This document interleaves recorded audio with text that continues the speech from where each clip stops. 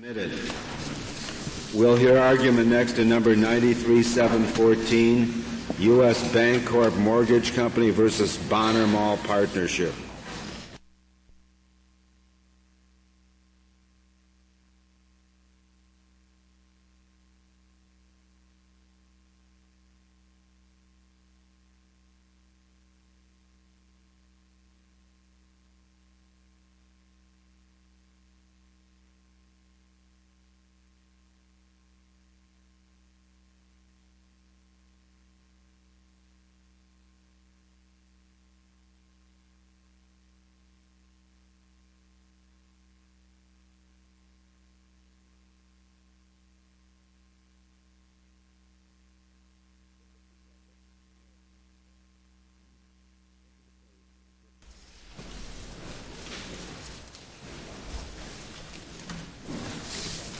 Mr. Anderson.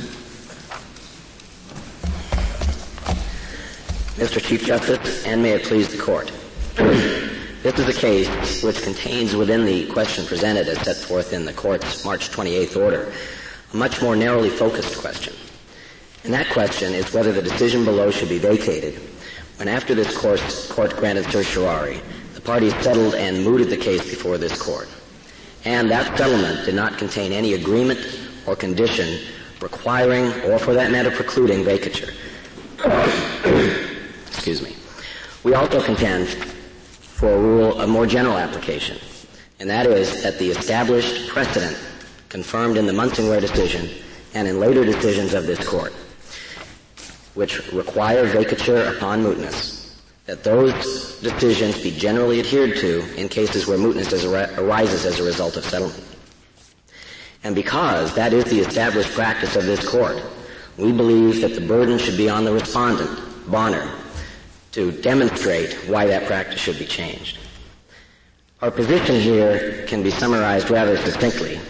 One, in a case like this one, where the Court has granted review so that the decision below is not final in the federal statutory scheme, and therefore there is no presumption of correctness, we believe, which attaches, vacature is appropriate generally, and in this specific case. Mr. Anderson, when you say vacature, are you referring just to the judgment below, or are you referring also to the opinion, if there was an opinion below?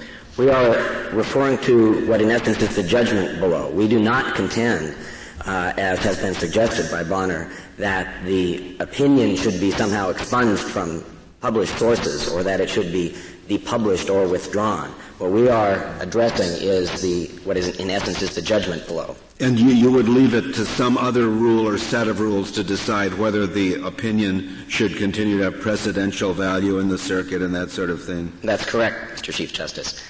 Thank you. Mr. Anderson, may I ask what a circuit judge do if there were an opinion and the judgment had been vacated and that opinion is on the book? Is that the law of the circuit in the Ninth Circuit? I don't believe it would be the law of the circuit, Your Honor. Our position is, and I think it's consistent. Like an interesting law review article hanging out there? No, Your Honor, I think that it would be not comparable to a law review, but perhaps comparable to the decisions that we have found in the Seventh Circuit on this same new value exception issue, where there has been much learned discussion about the issue, most of it, I guess all of it, in dicta, and it has provided, I think, a useful examination of the issue, which then ultimately goes to establish the basis for what ultimately will become the precedent. Now you've confused me. I thought you just told the Chief Justice you didn't care, that you would leave that for another day. We would leave it care. Yeah, you do. Well, we would leave it to another day, Your Honor, although your position is that it has no presidential effect. That's correct. Well, but I thought you answered just the opposite to me a moment ago. That you said the vacature would not cover the opinion, but only the judgment. I'm sorry, Your Honor, I must have misinterpreted your question. It is not necessary to our argument here today that a determination be made as to what the precedential effect, if any, of vacature is. Is there any reason why, say, the Ninth Circuit couldn't have, consistent with your position, why the Ninth Circuit couldn't have a rule that said, even though a judgment of our court which has been vacated pursuant to Munsingware, nonetheless we will continue to regard our opinion in that case as a circuit precedent? They could have such a rule, Your Honor. I don't believe that is the case, but they could have such a rule. One frequently sees cases cited at least where they are vacated on other grounds. You cite it for one proposition, paren vacated on other grounds, and that seems to be considered proper authority so long as the vacature is not for the reason cited. I believe that could be the case, Justice Scalia. I was simply stating that our position generally is that our understanding of the law is that normally a vacated decision would not have precedential or binding effect on the lower courts. Mr. Anderson, may I ask you a preliminary question about Munsingware? Do you think we should read Munsingware as a case in which the mootness was the result of happenstance, which was the word used in the opinion? Or should we read that as a case in which the mootness or the underlying mootness resulted from the acts, the unilateral act of one party, and hence creating the mootness? We would contend, Your Honor, that the mootness, to the extent it was created there, was created by the unilateral act, and that the reference to happenstance by the court in Munsingware was not a description of what had happened, but was rather more of an offhand reference to a misdescription of what had happened. Possibly a misdescription of what had happened, yes, Your Honor. In fact, as you know, Munsingware did not involve directly the question of mootness. The question before the court in that case was whether res judicata effect should have been given to the judgment which the United States did not challenge directly below.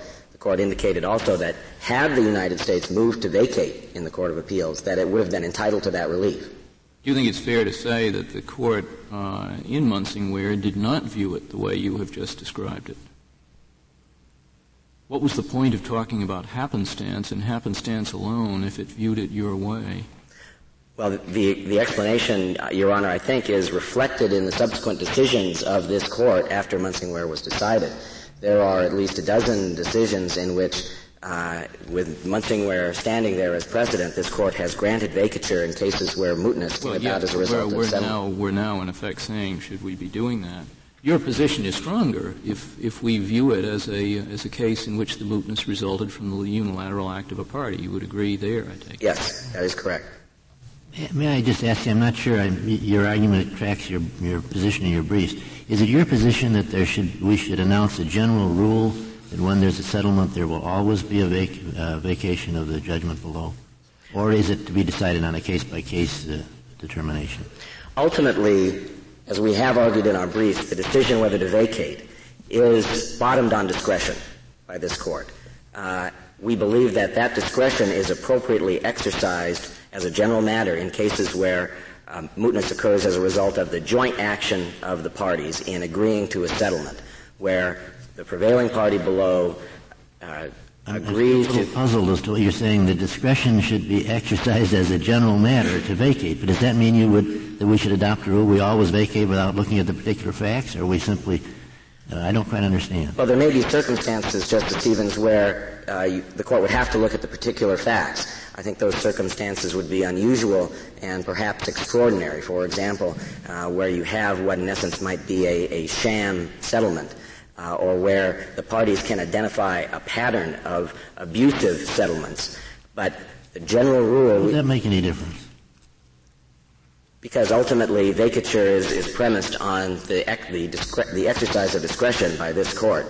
And the interests promoted by vacature, which are fairness and the prudential considerations that we have outlined, would not be promoted, I don't think, in a situation where the settlement was in fact not a settlement. For example, where the losing party below essentially pays the full amount of the judgment. In essence, what it's saying there is that it is prepared to live with the judgment, is prepared to comply with the decision below. And in that circumstance, where the prevailing party below has not made any concessions, has not agreed to forego reliance on that lower court decision. Yeah, but it's willing to pay in the particular case, but it still doesn't like the general rule that the court announced. And I really don't understand your position, but go ahead.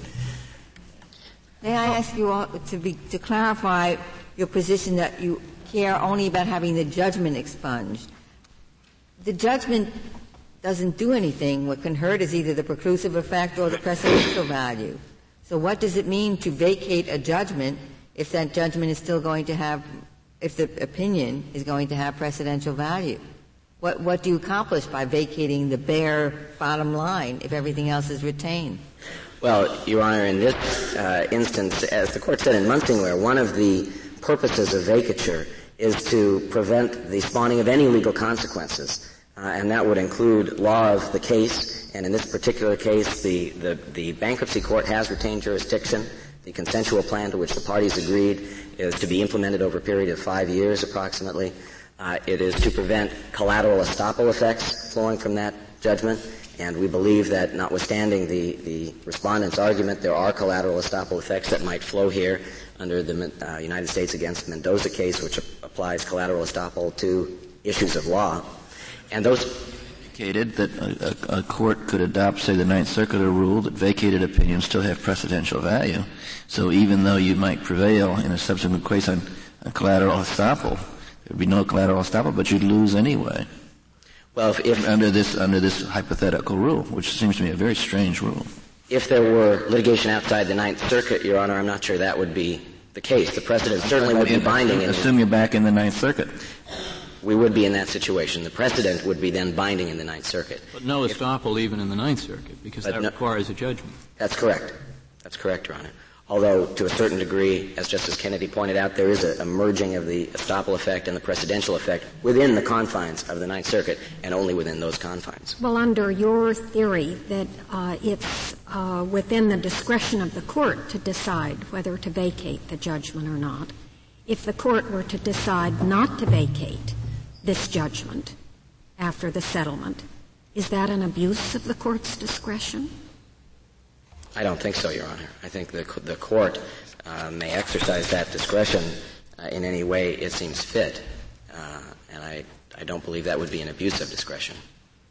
So you just leave it entirely open to the court to weigh the factors one way or another and decide what to do? Subject to the general rule that we suggest that vacature upon mootness, where the mootness occurs as a result of settlement, is generally appropriate, for the reasons that it promotes the values that we have described in our briefs, fairness between the parties and the prudential concerns that the judicial system must have with regard to the development of precedent. Well, in this case, what possible grounds under your rule would a court have for refusing to vacate? In this particular case? Yes. I don't believe there would be any grounds for refusing to vacate. Then the answer to Justice O'Connor is it would be an abuse of discretion. You told me it would not be an abuse of discretion to refuse to vacate. That's correct, Your Honor, and perhaps I misunderstood your question. Since the decisions of this Court are generally not reviewable, I wouldn't think that it could not be characterized as an abuse of discretion. Well, let's talk about a court of appeals. I think there are some differences when you begin to talk about the Court of Appeals, Your Honor. The Court of Appeals on these facts, and the Court of Appeals refuses to vacate the judgment. Is that an abuse of discretion? I would think it would be. I would think it would be. And the reason is, as long as there is an appeal pending, so that decision which the Court of Appeals is reviewing is not final, the Court of Appeals has not been able to complete its review of that decision, then the what if the Court of Appeals has decided the case, but there's a petition for rehearing pending? I would say that would be the same rule should apply. That decision is not final. That decision is not final. If parties settle, that's the end of the ballgame. Aren't you, in effect, asking the court to write a term into the settlement agreement that you did not successfully negotiate? Many of these agreements put in the agreement itself that a term of the settlement is that the decision will be vacated. Here, you're asking the court, in effect, to put in as a term of the settlement what the opposing party and you didn't negotiate. Because Bonner is resisting the vacation. Bonner is resisting it, Justice Ginsburg. However, it was not a term that was negotiated. We do not believe, however, and we do not urge that be a distinguishing consideration, because the principles underlying vacature, fairness and the prudential concerns that I mentioned, particularly fairness, we don't believe should be premised on the relative bargaining power of the parties. I don't understand why you're in a different position from somebody who's just decided to forego an appeal. Why we should treat you differently from someone who has withdrawn an appeal or decided not to appeal. Well, if I may briefly explain some of the factual considerations that led us to where we are today, I think that will answer the question. For example, in this case, the parties were negotiating prior to the filing of the bankruptcy case in 1991. U.S. Bancorp had proposed certain settlement terms that it was willing to live with. Those terms included very basic minimums that it required, a market rate of interest, an adequate loan-to-value ratio, things of that nature. Those terms were ultimately what was accepted by Bonner in January of 1994, and then subject to certain other conditions which then also were met later so that the consensual plan could be confirmed in March of 1994. Bonner was the party that made certain concessions and decided to forego reliance on the decision it had won in the Ninth Circuit. U.S. Bancorp did not exercise unilateral action. When you look at the facts in that light, I think what you see is that U.S. Bancorp was in the position of having to choose in this dilemma whether to accept an economic settlement which was favorable on its terms or having to defend a decision or to challenge a decision in the Ninth Circuit which the prevailing party was no longer willing to litigate and was willing to forego. So it is not unilateral action in that sense at all.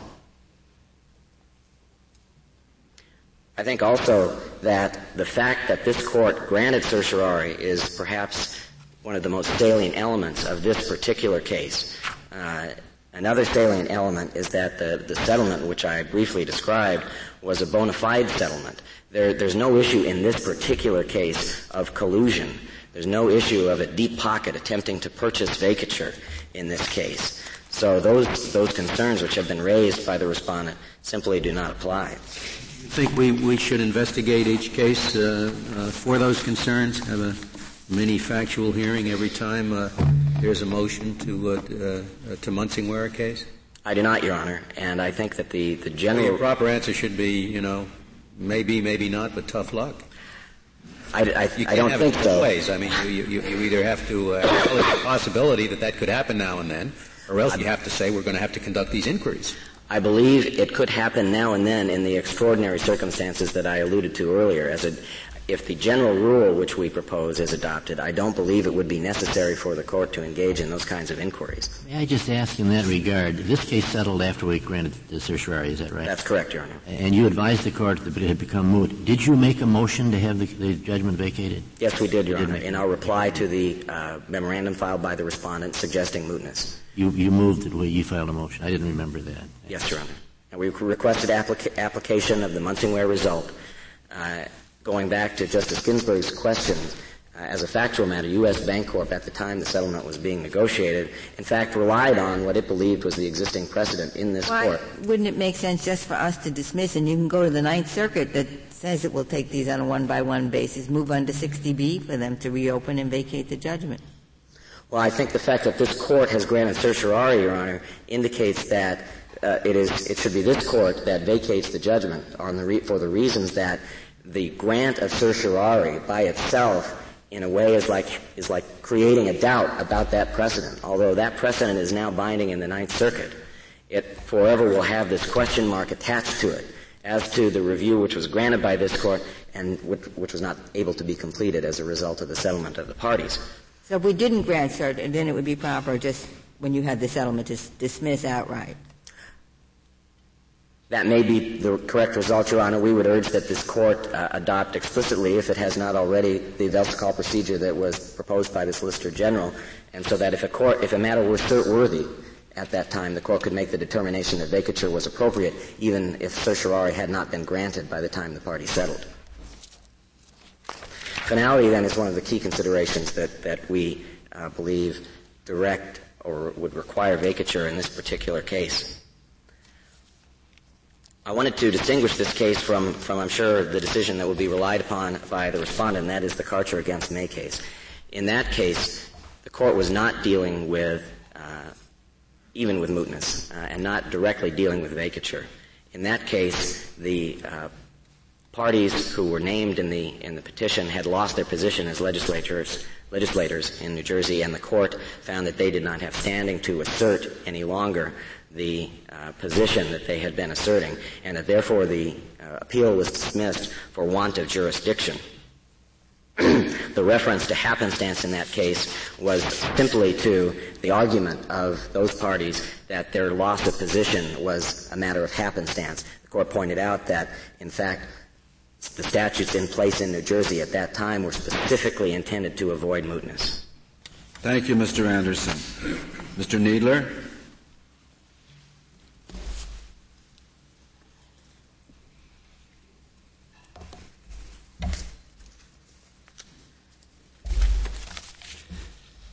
Mr. Chief Justice, and may it please the Court. Since this Court's decision in Munsingware, and indeed before that time, this Court has followed a consistent practice of vacating decisions of the lower courts that have become moot as a result of the settlement of the parties. You're talking then not just about judgments, you're talking about opinions also? Judgments should be vacated. It follows from that in our view that the precedential impact of the decision is also eliminated. You don't agree then with your colleague who just spoke? I do not. One of the important points the Court made in Munsingware itself was that the decision should be vacated in order to prevent it from spawning any legal consequences. And those legal consequences could be collateral estoppel, they could be law of the case, but they can also, importantly, be the precedential impact of the decision in other cases. So it is an important aspect of the vacator to eliminate the precedential impact of the decision. Mr. Kneedler, you're right that we've done it often, but almost all the times we've done it by way of per curiam opinion or summary disposition. In fact, I think Munsingware is the only case I recall where we've discussed the reasons for it. And we also have a principle that in matters of procedure and judicial administration, stare decisis is least strong. Well, several points I'd like to make in response to that. Munsingware was a discussion of the issue, but included in the Court's discussion in Munsingware, where the Court announced its general rule, it made no mention of the word happenstance. The Court referred to its established practice when a case becomes moot, and cited a number of cases, four of which, as pointed out in footnote 5 of Petitioner's brief, involved settlement. So the Court was recognizing that the general practice that it had already established at the time of Munsingware applied to settlement. So there was no need to separately discuss, no need on this Court's part to separately discuss how that rule should apply to settlement, because the Court was already relying on cases that involved settlement. And the Court's following of that practice since that time simply confirms that there has been a general rule. The question before this Court is whether the Court should now depart from that general rule. And we think that Respondent has shown no reasons for doing so. The problems with a case Has the issue been litigated before, as far as you know? I think in general not. I think the parties have recognized the consequence that mootness leads to vacator of the decision below. This is the first time we're confronting the issue in an adversary context. The first time the Court has certainly chosen to hear argument. Standing up and arguing both sides of the Court. Yes, but my point is that in Munsingware itself, the issue was litigated completely, and at that time the Court was relying on cases that involved settlement. And the Court's consistent practice since then has showed that it is in fact a settled rule, and we see no reason to depart from that. What do you mean by litigated completely in Munsingware? Well, the question of what the proper disposition of a lower court judgment should be when a case becomes moot was the parties litigated. Took opposing positions on the question? They did. Well, in Munsingware, the issue arose afterward when the United States tried to avoid the collateral estoppel consequences or res judicata consequences of a judgment where the appeal was dismissed and the United States did not seek to have that judgment vacated. And what the Court said is, to prevent that from happening, the government should have sought an order having the lower court decision vacated. And the Court referred to its established practice, which included cases that had been settled. Mr. Kneedler, I'm not sure I have your answer to Justice Scalia's question. Did the parties file briefs on the issue in the Munsingware case, or did the Court just dispose of it by explaining what it was doing? Do you know? My understanding is the parties filed briefs on the merits, and it was heard on certiorari. It was not disposed of. Is that not a case that became moot after we had granted certiorari? No, the case became moot because the product was decontrolled while the appeal was pending in the lower courts. and the appeal was dismissed from the trial court. The appeal from the trial court to the Court of Appeals had been dismissed. And in fact, the bottom line was preclusion. Munsingware, the holding of Munsingware is the government was precluded. Yes, but because the government had not sought to have the judgment vacated, and what the court said is that its established practice had been that if the government had sought that relief, it would have been granted. On the way to a holding that the government was bound, the court said en passant, but if the government had done this, we would have followed our established practice. Yes, and then what the court has continued to follow its established practice in settlement cases. That's the point that I'm making. Well, but the dictum, the considered dictum of Munsingware also classified it as a happenstance case, not a settlement case, regardless of what we may have cited. Well, it described the inability or the lack of review as having occurred by happenstance, but it doesn't appear to me that the happenstance referred, I thought, to the event which resulted in the mootness. Wasn't that correct? Isn't that correct? That's not even clear, but we can assume for the moment that that's correct. I think the court could have been just saying that the review was precluded by circumstances beyond the court's control. But the important point, there was just a reference in one sentence to the word happenstance, but when the court stated its general rule, it did not contain the word happenstance on page 39, where the court described its established practice, and again referred to cases involving settlement. Now, to depart from that and adopt a case-by-case rule would have a number of disadvantages. It would take this Court's time in looking at the facts of each case to see whether vacator would be appropriate. It would also undermine the certainty and predictability for the parties in entering into settlements. And indeed, in Munsingware, the Court announced the duty. In Munsingware, the Court says what the established practice has been to reverse or vacate the judgment below and remand with a direction to dismiss. It doesn't say anything about the opinion. No, it doesn't say anything about the opinion, but the opinion would have precedential effect only because of the judgment. The lower courts like this court. And why do you say that? Well, the precedent comes from the judgment of the court, and the opinion explaining the judgment and the extent of the opinion that's necessary to the judgment becomes precedent. But it is the judgment that is the judicial role. It is the judgment that settles the case or controversy, and therefore the judgment that is binding precedent in other cases. Mr. Kneedler, have you ever cited a case? Has the government ever cited cases in a brief in which it cites a case's authority and then says, parenthesis, vacated on other grounds? Yes, citing it for its persuasive force. If the judgment is vacated and not reinstated, I don't think it has binding precedential force. We would cite it for whatever force it might carry, and the fact that it was overturned by a higher court on other grounds suggests that the reasoning might be particularly persuasive. The reasoning wasn't reversed, at least. Exactly. But what would you do if you're a district judge in the Ninth Circuit and we follow the procedure you recommend, and the same issue comes up that this panel decided?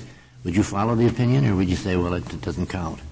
If the district court found it persuasive, it could follow it. But the point is, it would be an independent act of judging on the district court's part to decide what the correct result was, without having that answer dictated by the Court of Appeals decision.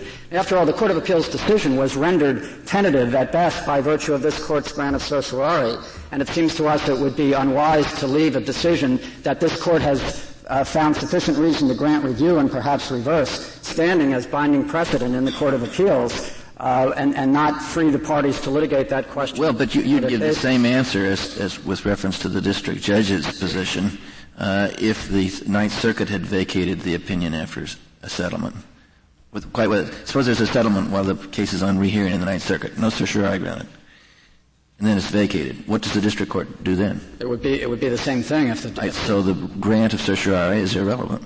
Well, it just indicates from the perspective of this court's role. This court sits to resolve conflicts or to resolve differences in the lower courts. And in this case, the Ninth Circuit's decision on the new value exception was the first decision after this court's decision in Northwest Bank sustaining the new value exception. It would be consistent with this court's role of superintending the decisions in the lower courts to eliminate that precedent and to allow the issue to continue to percolate in the lower courts, a practice which this court has recognized is of considerable benefit. I'd also like to address the question of fairness. The rule we propose is consistent with the role of the courts. The rule we propose is consistent with the role of the courts as sitting to litigate actual controversies between parties and not to announce broader principles except as a derivative aspect of that judicial role. And therefore, yes. This is what we would have done, I think, in the Court of Appeal. Imagine, I'm out, I think. That's right. Answer Justice Breyer's. Look, go ahead. It's going to be, imagine two parties had agreed that the settlement is conditional upon vacating the judgment below. I, as a Court of Appeals judge, would have sent the whole thing back to the district judge to make a decision about that. And the reason I would have had him do that is there are not many, but there are quite a few complex litigations involving cleaning up the Boston Harbor, for example, or managing mental health facilities, for example. And the vacating of a judgment might have significant implications on lots of other parties to the mental health litigation or the clean up the harbor litigation, and might have changed their whole strategy were something like that to come up, or might have all kinds of implications that only the district court would know about. Therefore, even had they agreed on the settlement, I would have sent it back to get the district court's determination about how it affects third parties. Now, where I don't even have that agreement, I would worry about a rule that said automatically vacate for the reason I don't know what counts as a settlement. An appellant may simply stop. Is that a settlement? Moreover, 99% of the time, the appellant won't bother to ask for the vacating of the judgment. So sometimes it's there, sometimes it's not there. People later on come in and argue about the significance of that. It sounds complicated.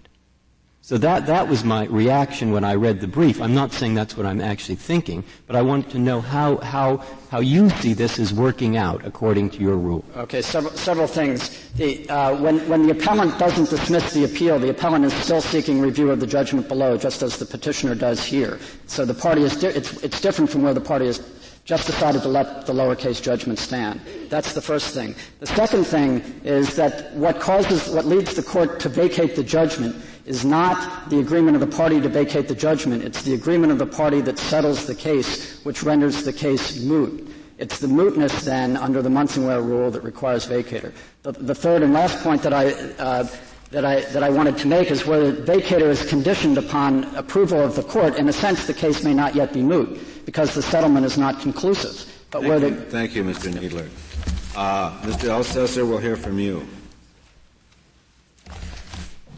Mr. Chief Justice, may it please the Court, we argue that this Court should not extend Munsingware to mandate routine vacature or any kind of stipulated reversal upon settlement. We argue that such vacature would erode certainty, it would allow for the manipulation of courts, including judge and forum shopping, and would directly challenge this Court's long-held belief in the fundamental importance of stare decisis. Public confidence in our judicial system would be undermined if decisions could be bought and sold at will, and the only settlements that would be promoted by such a rule as the government proposes would be in the rare but important cases where the court's the court decision's future impact and future results that a party might suffer has a present monetary value to one of the parties. I would suggest that these impacts and these results go far beyond even the broadest possible reading of Munsingware, which the government does in its proposal. We suggest a better rule that is short and simple in its application. No vacature upon settlement. We believe this rule not only properly follows Karcher versus May, but it limits vacature to its proper place. An equitable rule that is discussed in Munsingware, and it's when mootness is due to circumstances beyond the party's control, it is unfair to apply preclusion and collateral estoppel to those parties in that dispute. That would be the only circumstance where routine vacature should occur is when you have the situation of happenstance. What about when the winner throws in the towel? When the winner says, I'm afraid what the Supreme Court might do with this, so I'm giving up. Well, in that situation, I don't think that would, if the winner caves in during the appellate process, I don't think that in any way moots the well, you're saying if he just pays the judgment or does whatever the other party requests, then no, I don't think there would be any grounds to vacate the court decisions below because the parties are getting everything they wanted in that circumstance, Justice Ginsburg. They've received everything. If the winning party, our party in this particular case, throws in the towel, then the and other makes as a condition, and then they have a settlement, and part of the settlement is that the winner is going to give up that victory, so that the case is not decided on appeal. Well, then I think you're getting right back into a stipulated vacature situation, not as in the record of this case, but on the record of, for instance, the Izumi situation, where you have, as soon as you go down that road, you're getting to a stipulated vacature between the parties, and that is not an external cause or an external grounds that I believe would justify vacature under those circumstances. Mr. Elsesser, you mentioned a moment ago Karcher against May. Do you disagree with your opponent's characterization of that it was simply a loss of standing on the parties who were prosecuting the appeal to appeal? Well, I don't disagree that was a situation where there was a loss of standing, Mr. Chief Justice, but I do argue that there is no effective difference between the appellant in Karcher simply declining to proceed to go any further and a situation here where, as a result of the settlement agreement between Bonner Mall and U.S. Bank, the petitioner, in this case, the appellant in a lower appellate court situation, simply declines to go any further. I don't believe there is any effective difference because in both situations you end up with a dismissal. You end up with a dismissal of the appeal. Yes, but certainly in Karcher against May there was nothing consensual about it as to the party who was seeking to appeal but was said to have had no standing. No, there was nothing consensual in not having any standing, but when the appeal ends, there was no reason to go back down and vacate the lower court opinions. So in that situation, I think that's the same result you gain in this particular case, where the bank makes a conscious decision that as part of the settlement, or by their act of settling, they moot the appeal. I think the effect is the same. Well, the effect may be the same. The procedure is certainly quite different. That's correct, Mr. Chief Justice. As a practical matter, why do you oppose vacating the judgment here? Your Honor. Why does your client oppose it? What use do you anticipate making of it? Your Honor, we oppose vacature in this setting in the post-mootness essentially motion before this court for vacature. It was no part of our bargain. I must concede to you that my client in this particular case has no future interest as a result of the settlement any more than in this particular case the bank has no future interest in this particular settlement. They have an interest, as they've conceded in their brief, that they want to be able to relitigate the issue in the Ninth Circuit, and perhaps their companions elsewhere wish to do the same in other circuits. But it is true that our party has no identifiable interest in vacating a particular judgment, particularly in this situation where it was a pure issue of law from the ground up, if you will, from the bankruptcy court decision all the way up. It made no specific findings of fact. Is it clear that the petitioner here would not be bound by the decision below insofar as res judicata or collateral estoppel effect is concerned? Your Honor, we agree with the government in one respect, that if the court grants the vacature in this situation, it takes away the precedential and preclusive effects of the I'm not talking about precedent now. I'm talking about, strictly speaking, res judicata effect or collateral estoppel effect. I think it would have to dispose of those two. I understand, but without the vacator, would there be such an effect? I don't believe there would be true collateral estoppel because it was a pure issue of law. I believe there would be res judicata effect. But doesn't preclusion apply to issues of law as well as of fact? Yes, they do, Your Honor. All right. So why couldn't the bank, having litigated and lost this issue, be taken to have litigated and lost it against all the world, and then there would be preclusion, collateral estoppel with respect to that determination of law. I don't believe, Your Honor, that Mendoza would go so far as to preclude if this Court vacates the rulings below, as far as they want them to have vacated. I don't believe that would have a preclusive effect in another case in another state by U.S. Bank from raising the pure issue of law of whether that applies. What about in this very case? At least in the petitioner's reply, they do posit this settlement falling through and then they're being back in the same circumstance, and again, the new value issue coming up in this very case.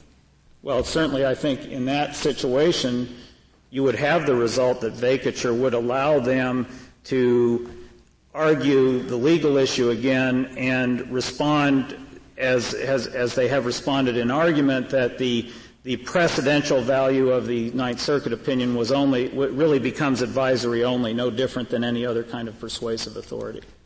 But if you did have a litigation of fact involved here, what would be the res judicata effect if we go your way? The collateral estoppel effect if we go your way? If you had an issue of fact, then I think it would have binding res judicata effect. I don't think there's any so you're not arguing that is mitigated by the fact that a court later on could in fact consider the settlement as a reason not to give estoppel effect?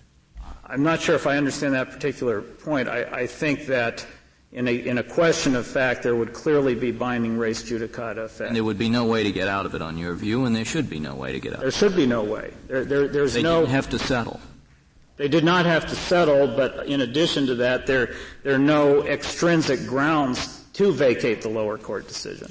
There would be no unfairness when the parties to a settlement have essentially contracted. They've contracted their own res judicata, and they don't really have any needful concerns over what the prior rulings were and below because they've already reached agreement. The only difference to that, of course, is in a situation where they have actually contracted with the vacature. And while I concede that that's not... What if that happens? Is your position that even if the parties' settlement agreement provides that the party appealing the decision below shall move the court to vacate it? Well, that was precisely the case in Izumi, and I think that really is even worse. I concede, Justice Scalia, that my client is a business person. They would have accepted a monetary offer at some level, just as Windmere did in Izumi, to contract out of the court decision. That very well could have happened if the offer had been made and accepted, and I think that is the strongest argument against vacature upon settlement is because it clearly allows for the purchase of precedent, even though that is not the circumstance in this case. So it isn't just the parties' expectations that you're asking to be defended here, but rather the integrity of the process. Well, absolutely, Justice Scalia, because to make that a part of a bargain, it's no more proper in that circumstance to be able to for us to be able to sell the precedential value of that opinion than for the bank to be able to purchase it. That is simply a contract that should not be allowed to be made when the result is going to be the vacation, in this case, of binding circuit precedent. Well, Mr. Elsesser, you take it as a given, I guess, that if there is a vacator, it is not just of the judgment, but of the opinion as precedent. I do take that, Your Honor. I think that's the government's position, and I believe... It is the government's position. I don't think it's the petitioner's position. No, it is not the petition. Well, I disagree with you there, Mr. Chief Justice, because I think the bank wants it both ways.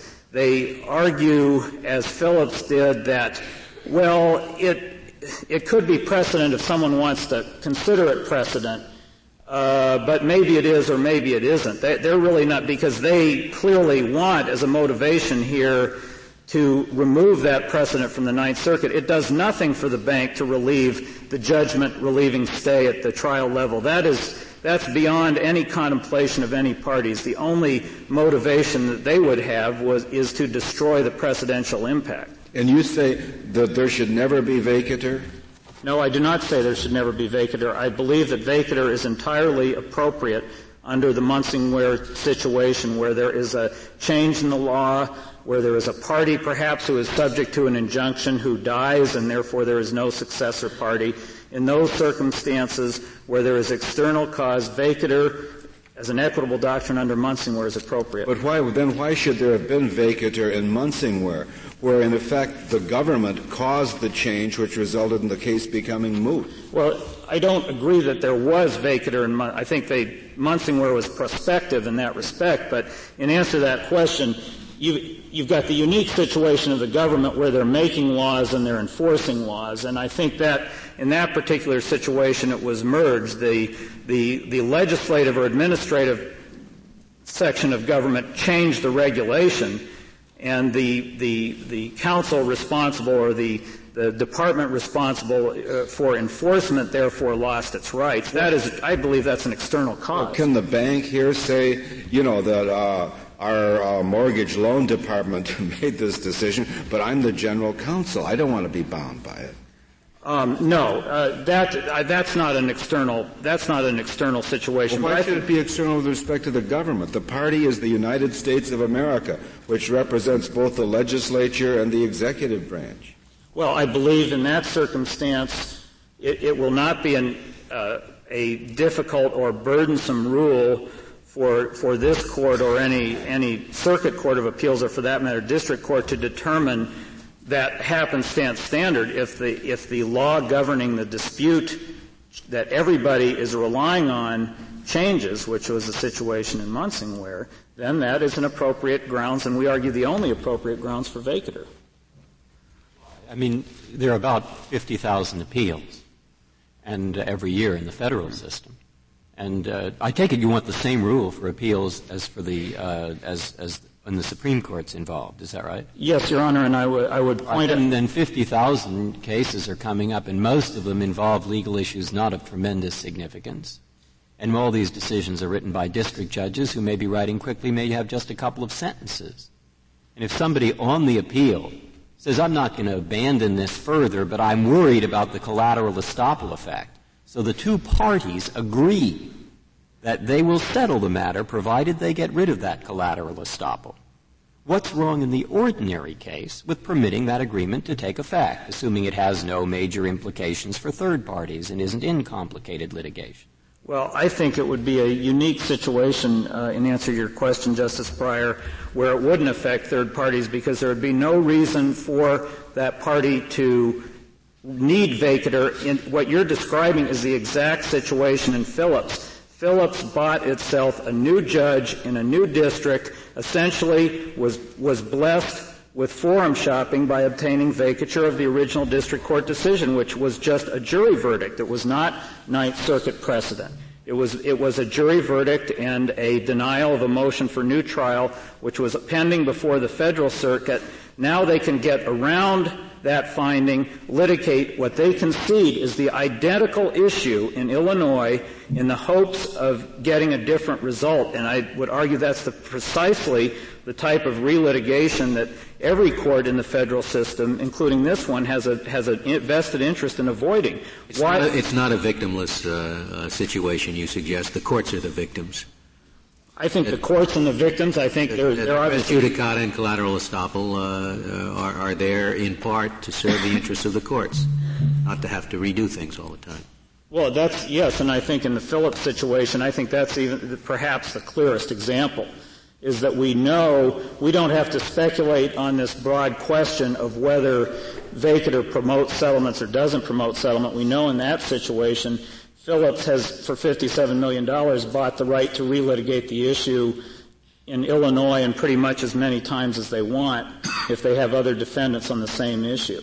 And in this case, what the bank is asking for, and it's in their brief, is they believe there is a tangible benefit to be gained by really starting the relitigation of the new value rule in the Ninth Circuit all over again, from the settlement table to the bankruptcy court to either the BAP or the district court level and all the way up to the circuit. If there was no need to get rid of the binding precedent, there would be no need for them to move to vacate. What I'm asking is, let me say with the case in front of me I'm thinking of, a very large proportion of our appeals concern matters of fact. What are the underlying facts of the contract? What happened in the auto accident? Lots of them are that way. And what I'm thinking of is if in a fact-based appeal, which comprises a very large percentage, the parties they want to settle, but they're worried about the collateral estoppel effects of fact-finding, for example. So they say, we'll settle it if you vacate the judgment below. It's an auto accident. Nobody else is involved, just these parties. What's wrong with that? What's wrong with that? I know one thing, as you could say, which is a reasonable point, that the court is somehow involved and is a kind of a victim. I've got that. Is there anything else? Is that the only consideration, or are there others? I think in the terms of the district court, the res judicata and collateral estoppel are the important reasons not to do that, because it would be almost impossible to determine. Justice Breyer, you mentioned in response to the other question that you believe the appropriate circuit practice is to remand questions of vacature to the court that decided it. I'm not necessarily opposed to such a rule, but I think that rule is always leaving open the question. Parties have rights under Rule 60B. They can go in and make a case. Generally, 60B is a pretty tough standard to meet with a trial judge, and I don't think the mere settlement of the parties saying X has bought Y's opposition to a vacature, so vacate, should be in and of itself a 60B grounds.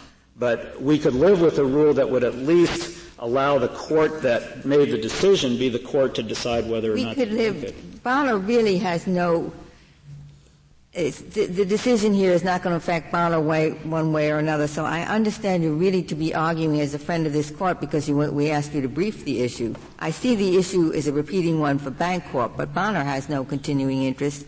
I concede that, Your Honor. That is correct. Bonner has no continuing action or no continuing. They had no reason to agree to a vacature, but they had no future interest, nor, I believe, does the bank have any future interest other than a desire to change the law, in this case, non-legislatively.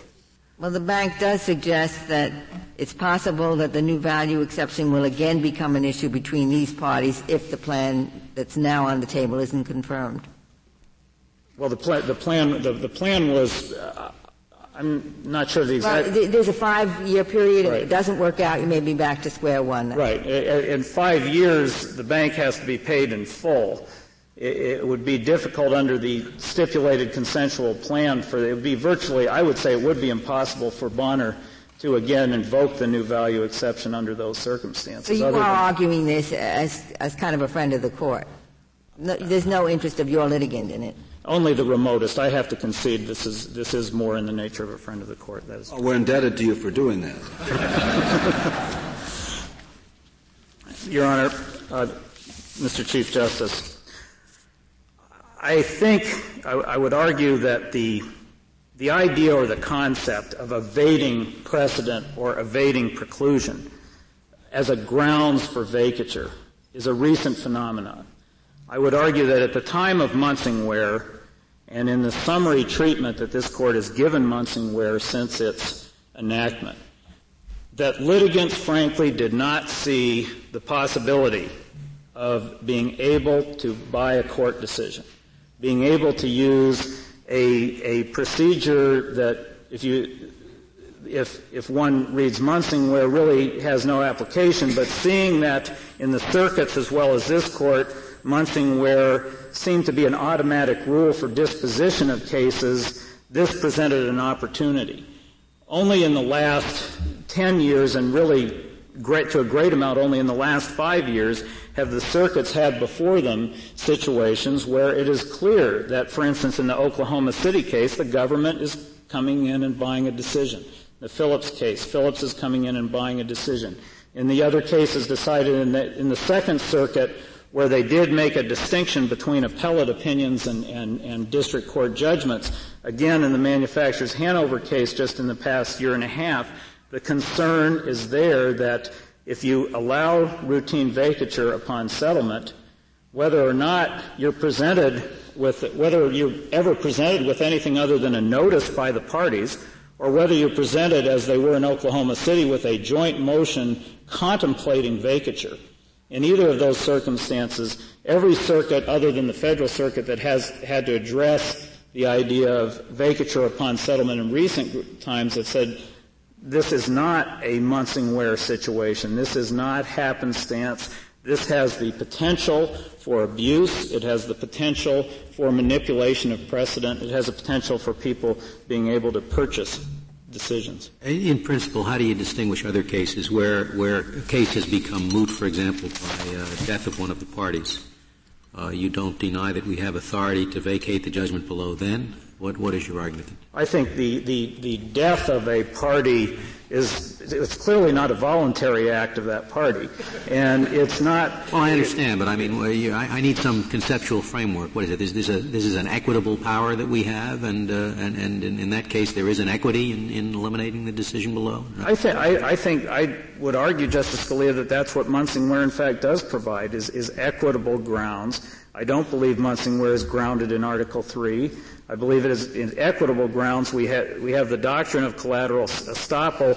If you follow the results without vacature of this case, there will be unfairness because an outside occurrence occurred, whether it is the death of a party or the change of a law or the modification of an ICC regulation and that sort. That is and in the case where a party has voluntarily declined to pursue his legal remedy, there's no equity in relieving him of the judgment. No, and I would argue that is the finding in Karcher, is that voluntary termination makes no effective difference. I would further like to argue in conclusion that the decision of a court, this court under these circumstances or any other court, is a decision. I don't believe that it can be avoided that this is a decision, it is a ruling. I do agree with the government that a vacator does specifically vacate precedent. I don't know how the terms vacating can do anything if the Ninth Circuit opinion but to vacate precedent and relegate it to arguable authority. Without happenstance, without this extrinsic event, this outside event, the decision that any court makes in a vacature situation is made in a vacuum. There are no grounds presented. There's no reasoning presented. There has still been no articulate reasoning of why the court should vacate by the bank other than the Ninth Circuit might have been wrong. We couldn't find out. So there should be an asterisk by the decision that renders it not as precedent in the case. And you would be really in a situation of destroying existing parties. You couldn't avoid destroying existing court decisions without it being on the whim of the parties if you adopt if you extend Munsingware the way the government proposes to do it, which will be an automatic vacatur. It wouldn't be practical for this court to have vacatur hearings. The better rule is simply to determine if it's happenstance, that should be apparent, and it's moot. If it's not, dismiss the appeal. If they have grounds, if the losing party below has grounds to go to the circuit, 60B type grounds, or go to the district court, they're not foreclosed by the refusal of this court to vacate. The parties can control. About the people that have been operating under our Munsingware rule and have bought vacators fair and square. What do we tell them now? Justice Scalia, I don't think they've bought it fair and square because they're really the rulings that have followed Munsingware from this court have been summary dispositions, first of all. Second of all, the distinction was raised in Karcher. And third, in the various circuits right now, as we stand here in the various circuits, in either a majority or nearly a clear majority of the circuits, Munsingware is specifically limited to happenstance. The courts now with the Second and the Tenth Circuit are saying this. Even the California Supreme Court, which has been truly the champion of vacature just last week, backed away and vacated an appellate court decision in a per curiam. Refused to vacate an appellate court decision in a per curiam. Wasn't there legislation in California, though, that caused that? No, because Governor Wilson just vetoed that legislation. Just in that and the Supreme Court's decision just last week. I don't have a cite on it yet. I just have the reporting of it. In that case, after pronouncing Neary, they distinguished themselves, or they distinguished an appellate decision from Neary. In other words, they were... You say they distinguished themselves, too. Well, or they wanted to draw that line between appellate courts and trial courts. And I don't know if that's a line that really can be effectively drawn. I think 60B can take care of what the litigants' problems are in the federal court. I thank you, Mr. Chief Justice. Thank you, Mr. Elsesser. The case is submitted. The Honorable Court is now adjourned until 10 o'clock tomorrow.